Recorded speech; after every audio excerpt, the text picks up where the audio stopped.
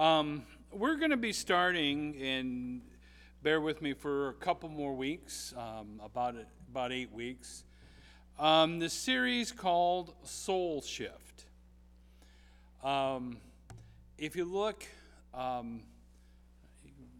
know I can barely see it on the monitor back here, but you'll see the name and the author. There is a book out called Soul Shift. So this is all based on some of the stuff, of course, scripturally, of course, absolutely, but some of the things go back to the book called Soul Shift. It's a great thing because I look at it this way.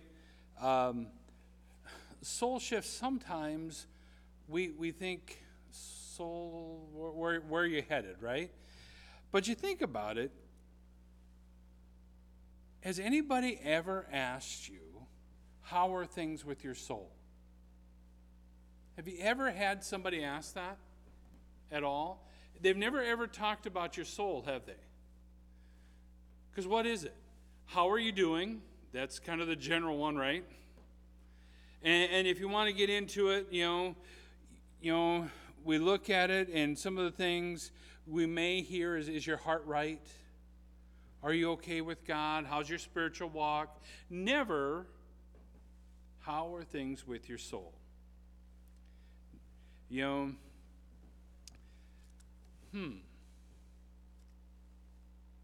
This morning I'm going to ask, how are things with your soul? Not your walk, not your heart, but with your soul. And sometimes we really do confuse this question with, how's your heart?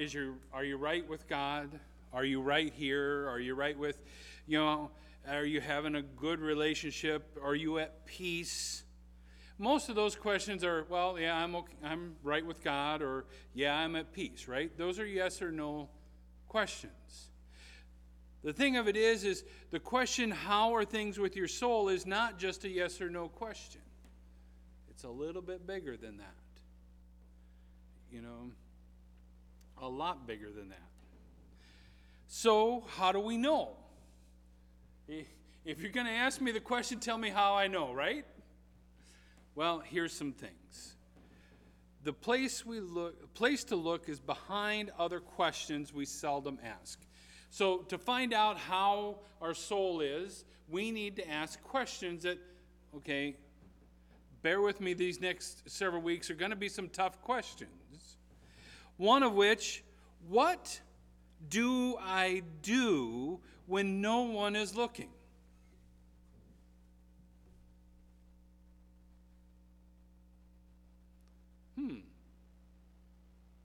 What do you do when no one is looking?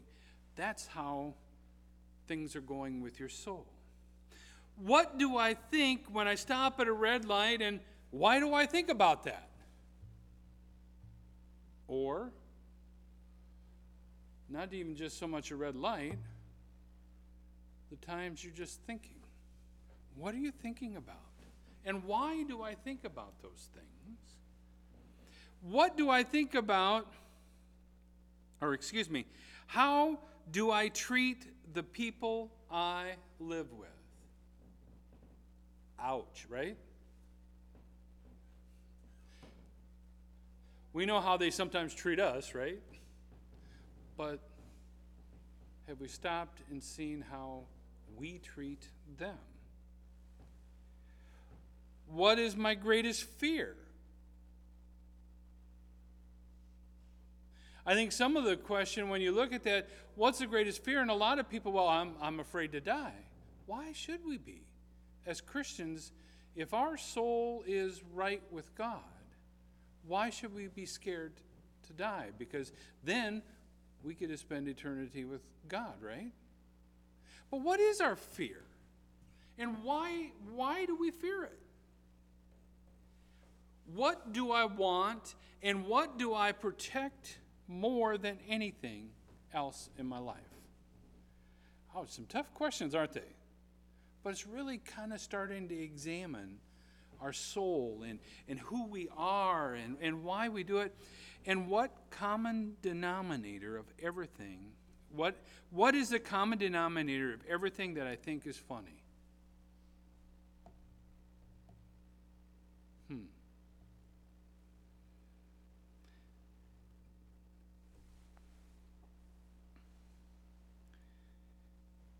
I think of that, and I think of jokes, and I remember a gentleman that I first met, and matter of fact, my dad was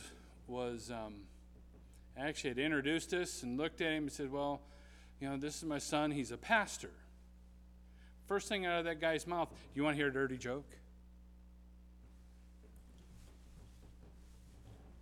My dad just introduced me as a pastor. And you just said, what? Talk about an impression, right? I could tell what he thought was funny. But what do we think is funny? And what is, at that common denominator? I mean, there's some things that are absolutely funny, and we absolutely do not know why. Right? I mean, there are some things that all of a sudden you just start laughing and everybody in the room starts laughing and you're kind of going, okay, what was so funny? But I just kind of got caught up in the laughter. Some days we need that, right? We need some good laughter. The idea is to ask ourselves deeper questions. It's not so... Bear with me, this is not going to be an easy time because we are going to ask some tough questions. But we need to. We've been through some tough times, and instead of just avoiding these, we need to really look at where we are and who we are and whose we are. Because if you look at it over the last year, we've had some tough times that could have taken us away from our walk. And that's why I want us to really look at this and be serious with ourselves. We're going to ask some deeper questions and begin collecting the answers around key themes and immerse ourselves in a time of really just kind of self-discovery. Well, someone can be, and believe this or not, and we just read about it, didn't we?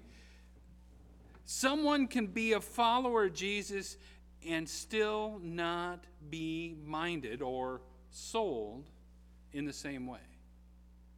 We just read about that, didn't we? The disciples walked with Jesus and lived with Jesus, but didn't have the same mindset as Jesus, did they?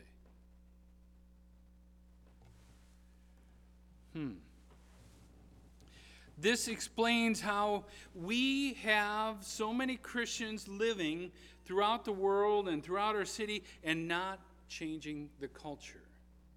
Is because we have not become Christ-like and Christ-minded. Christ-souled. The problem is that it's not that these Christians are faking it or too silent. We hear that a lot, don't we? And Christians, if we would just rise up. The church is the sleeping giant, isn't it? And it's referred to as the sleeping giant. But they are following Jesus and still not oriented like him.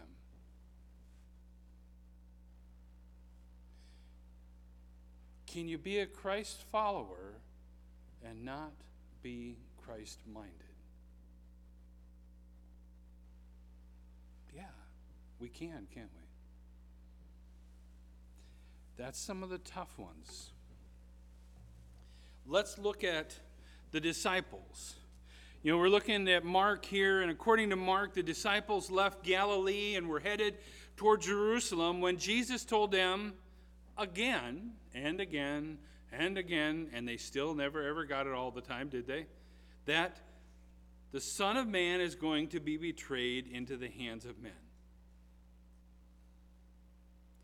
Meanwhile, he was talking about this that the Son of Man was going to be betrayed into men, and they're back tagging along, arguing about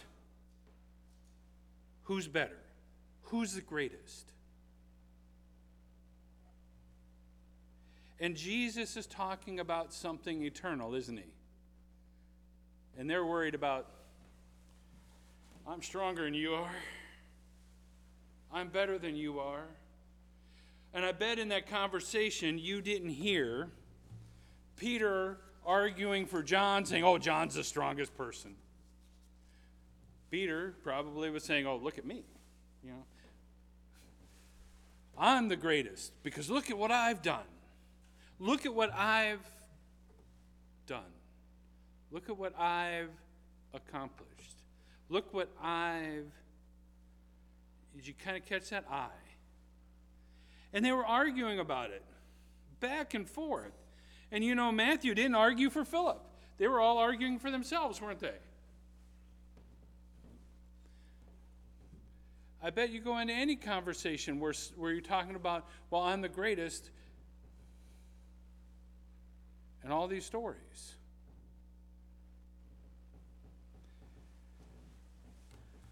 Well, even Adam and Eve hid themselves and pleaded their own case because it was their nature. And who did they blame? Each other, didn't they? They didn't take the blame themselves. Well, God, that woman that you gave me, she made me do it. And who did Eve blame? The serpent. But it was a choice that she made, right? It was. And the thing of it is there's so many times that we can do this. We can be the saints and still sometimes argue about who's the best saint. Can you really do that? I've heard people actually argue, well, Saint so-and-so is the best saint, or Saint so-and-so. What?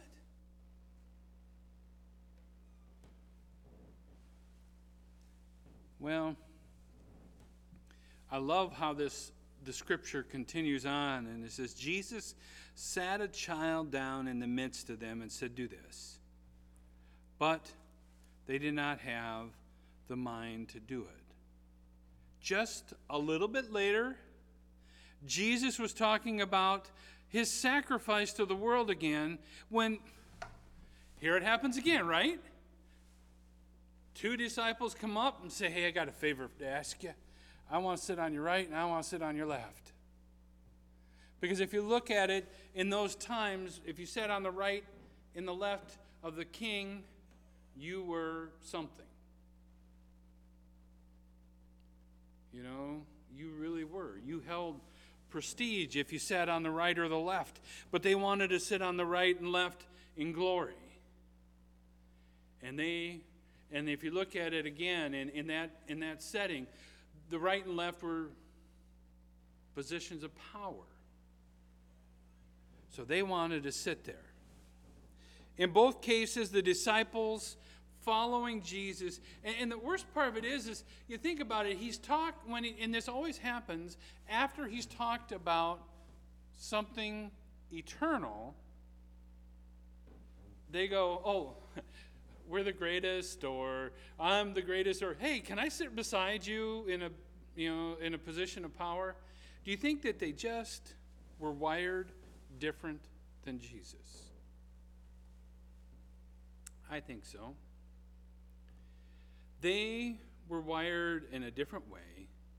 They're on the same road, but headed in different worlds.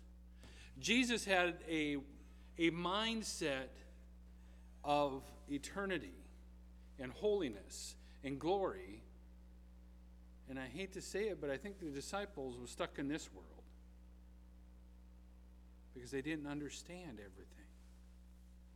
They didn't. Wow. They walked with Jesus throughout his ministry, didn't they? And the sad part of it is never completely understood Jesus. They needed, and the sad part of it is looking at these two examples, they needed to put the me down and go to you. If you notice, it says me to you. And that's exactly what we're talking about this morning is the disciples at this point had this I mentality, didn't they? Even though they were walking with the Savior who was going to save them and who was a servant, who was sacrificial, they didn't get it, did they? Martin Luther says this. He says that a man is born with his heart in, a man is born and he has cor incurvius ad se, which I guess it means, and I like the English version of it, I can say that better. It says, the meaning is, his heart is curved inward upon himself. Martin Luther says this. Martin Luther says we also have a genetic flaw towards self-centeredness. Watch a couple young kids playing together. They don't always like to share, do they? And they get a little bit upset.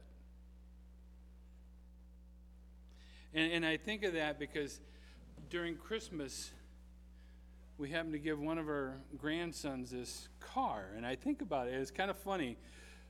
But it's one of these ones you push a button and it starts going away from you. Boy, he does not like it when that thing moves away from him. Loves it when it's here making all this noise for him, but when it starts to roll away, he doesn't like it. Boy, he didn't like that. Matter of fact, his dad called me the other day and said, you guys, I don't know about you guys with Christmas and toys and stuff. He said, you guys gave the noisiest toys, and he said, and especially that one. He said, because every time that he puts it down and it's a little truck that goes and drives away, every time it drives away from him, he gets upset. And, of course, Grandma and Grandpa have to laugh because, isn't that what Grandpa and Grandma are supposed to do, right?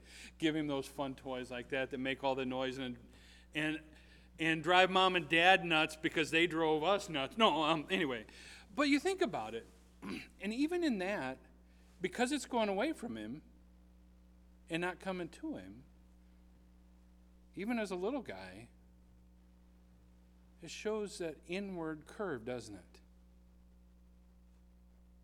But he's, in saying that though too, he is a pretty loving little boy. But it still shows some of that inwardness curve. That truck goes away from him. He's afraid that it's not going to come back, and it's his toy.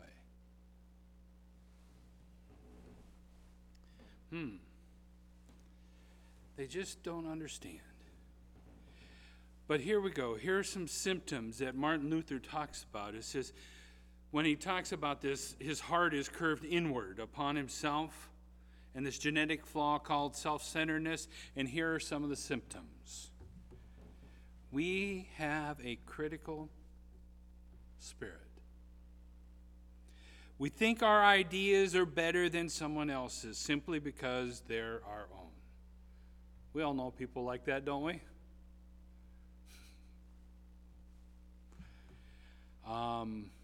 Absolutely. We all know people who won't accept an idea unless it's theirs, right?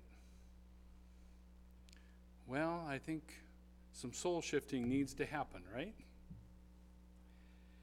We look at ourselves first. Look at the group. Have you ever noticed and watched when we look at a group photograph? Where am I? Oh, there I am. Oh, yeah, and then there's Joe and Henry and Fred. But who do we look for first and usually in the photo if we're in it? Ourselves, don't we? We all do it. We want to make sure we didn't blink our eyes or our hair was standing up on end or, those type things. We want to make sure we didn't look too bad. I think that's why we do it, is because we want to look good. We want to show that. And that goes with the next one. We have a low self-esteem.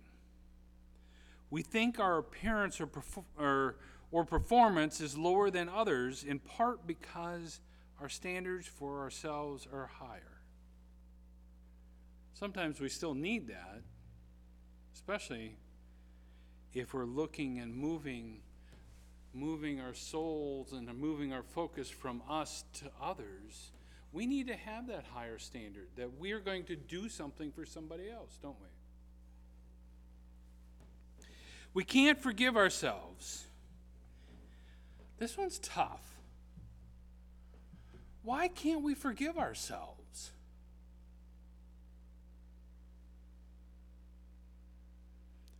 We don't forgive ourselves even when God has forgiven us.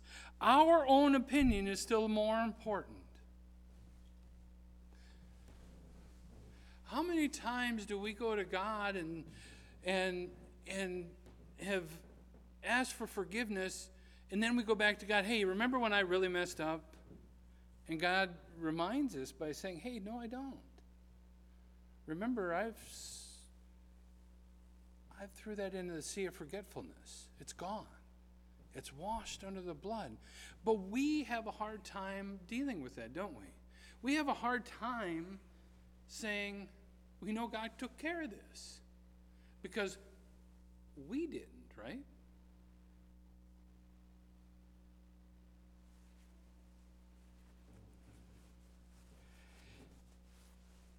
We're competitive.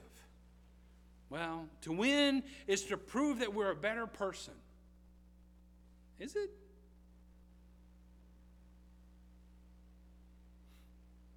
Losing is insufferable because it defies the image we have of ourselves. Ouch. We talk about ourselves all the time. We dominate conversations. We talk over people. Wow. And here's a tough one. We hold grudges over things done to us, but most of the time, not because it was done to somebody else. Sometimes, but a lot of times because something was done to us.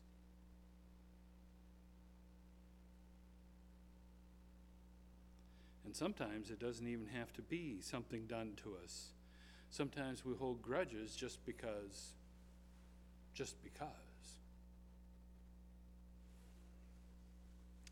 Jesus is different. Everything he does is for other people. You think about it, wasn't it? When he came to earth, it wasn't for him, was it? It was for you and I, right?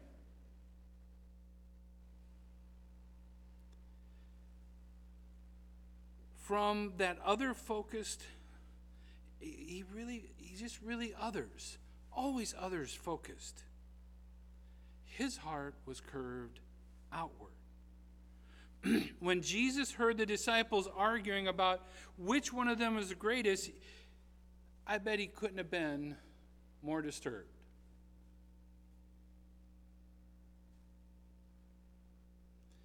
That kind of argument was completely foreign to his nature. Did you ever read in the Bible where Jesus said, well, I'm the Son of God? What about you? He never did that, did he? He says, I am the Son of God because he was. But it wasn't to show, look at me. Because if you look at it, if he wanted to, he could have came as this king and just came and destroyed everything, but he came as a baby and walked through life like you and I, and always facing and doing things for others.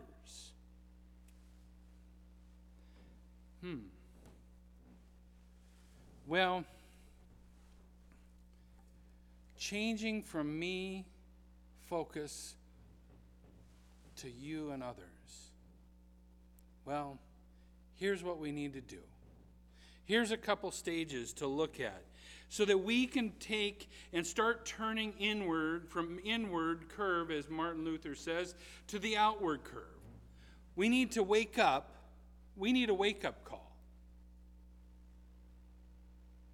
The moment when it first occurs that our whole life has resolved around ourselves.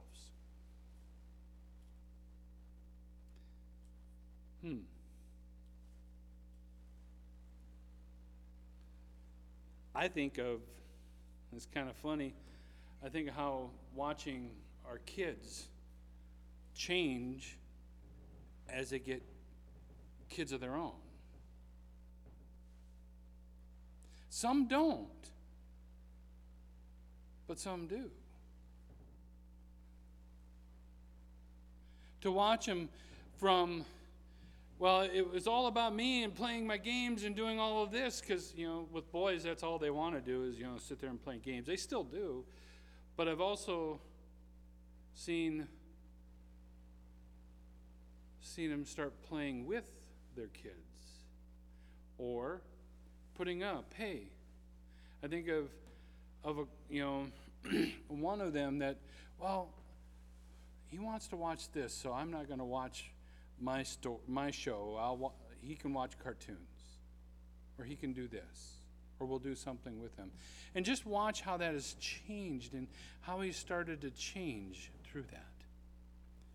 There's a moment along the way, some dramatic and some more subtle, that God will use to wake us up.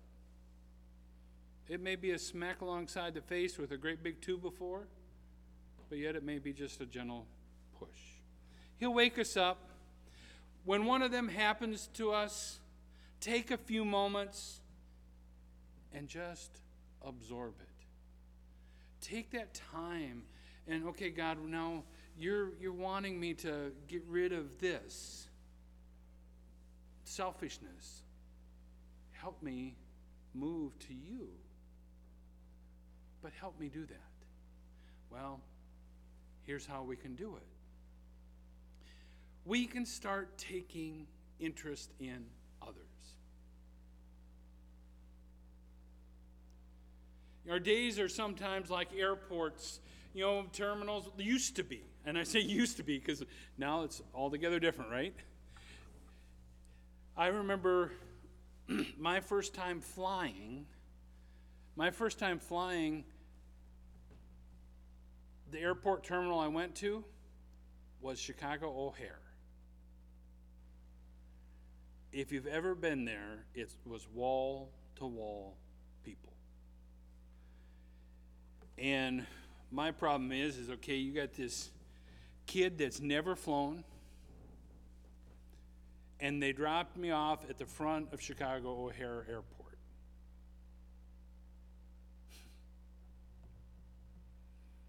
Oh my. It was crowded. People were going everywhere. They were dead, they had to get to one end to another. I remember on that same flight flying into Minneapolis. And I flew into Minneapolis, and I had 20 minutes to get from one end of Minneapolis airport to the other. I made it,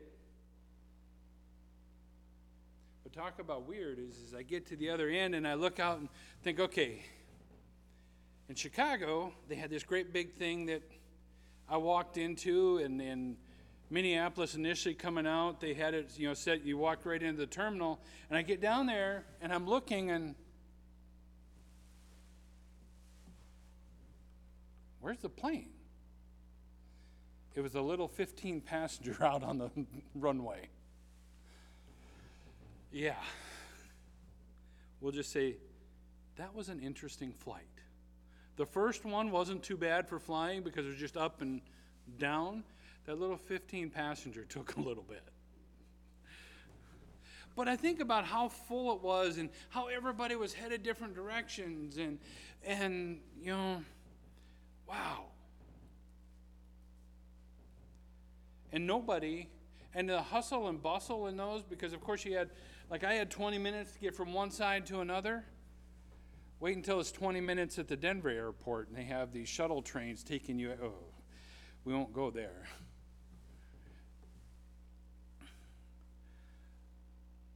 But sometimes we just have to slow down. Sometimes, like in an airport, we have to get where we need to get. But we need to slow down. Sometimes we get so involved in things that we just need to slow down, take a breath. Start befriending people who can't help you.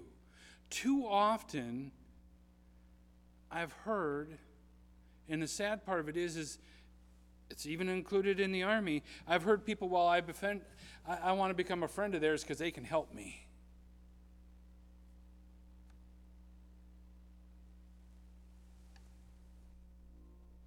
Have you heard that? I want to get to know them because they got money. I want to get to know them because they have status and they can move me up in the company.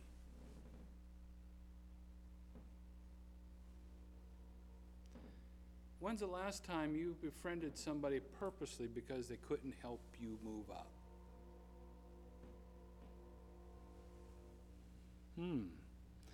Take an interest in the lives of people. Celebrate what they've done and what they've accomplished. Others. Not what I've done, but celebrate what they've done.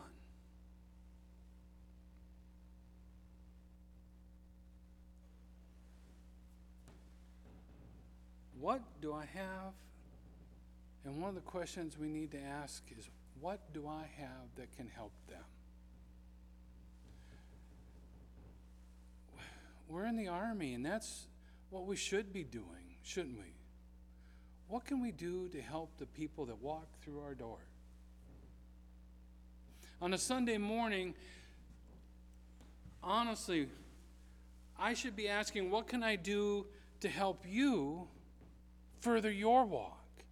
Not, look at how good of a preacher I am. I'm not.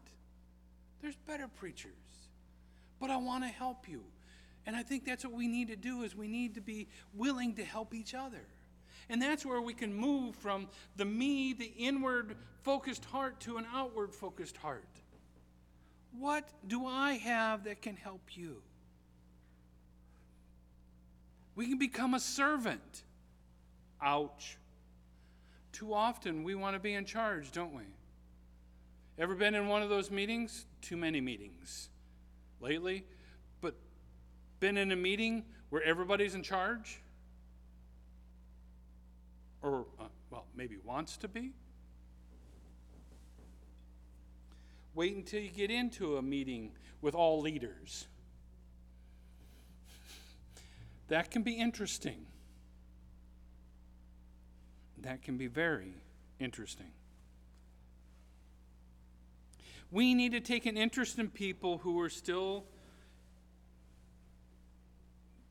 when we are taking an interest in people, we're still in charge, because we can say, okay, I want to do this, I want to do that. But we need to decide at that point, we can decide who to help and how much to give them, etc. But we need to become a servant. Give up the right to be in charge. Make ourselves vulnerable. You look at Jesus during his ministry and his life on earth, he never flat out made it like, well, I'm in charge, you need to do this. He was always a servant, wasn't he? Yeah, he said some things and taught that made some people realize, well, you look at all the Pharisees and some of the things that he did with them, but it was never, he said, here's where it is. And they realized that. We need to become a servant like Christ was a servant. We need to carry each other's burdens.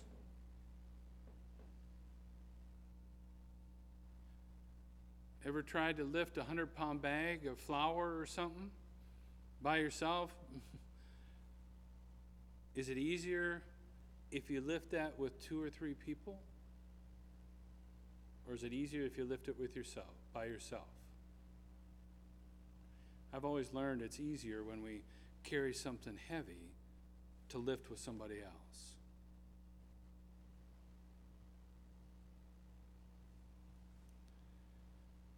Well,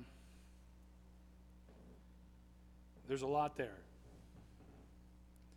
Wake up, take interest in others, become a servant, and carry each other's burden is how we start changing our inward heart to an outward heart like Christ.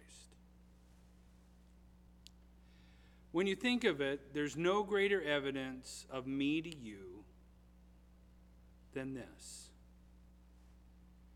When Jesus uttered the words from the cross, Father, forgive them. It wasn't, look what I'm doing. It was, Father, forgive them. Wherever we are in this shift, we need to ask God to help us through these stages, to help us get through this, and to take our inward heart, as Martin Luther calls it, the heart that's curved inward upon ourselves, and help us turn it around and be outward faced to others. Let's pray together. Father, as we look at this and as we explore your soul shift, changing our hearts from inward to outward, Father, may you guide us. Father, may we just take some time and examine our own souls this week. Father, I know it's not going to happen in a day. It's not going to happen in a minute. It takes some time. Father, help us look at this and help us through these stages. And Father, if we're in the wake up, that we need to wake up and realize that our lives don't revolve around ourselves. Father, help us through that. Father, I think that's the toughest stage. Another one is, of course, becoming a servant, because we want to be in charge.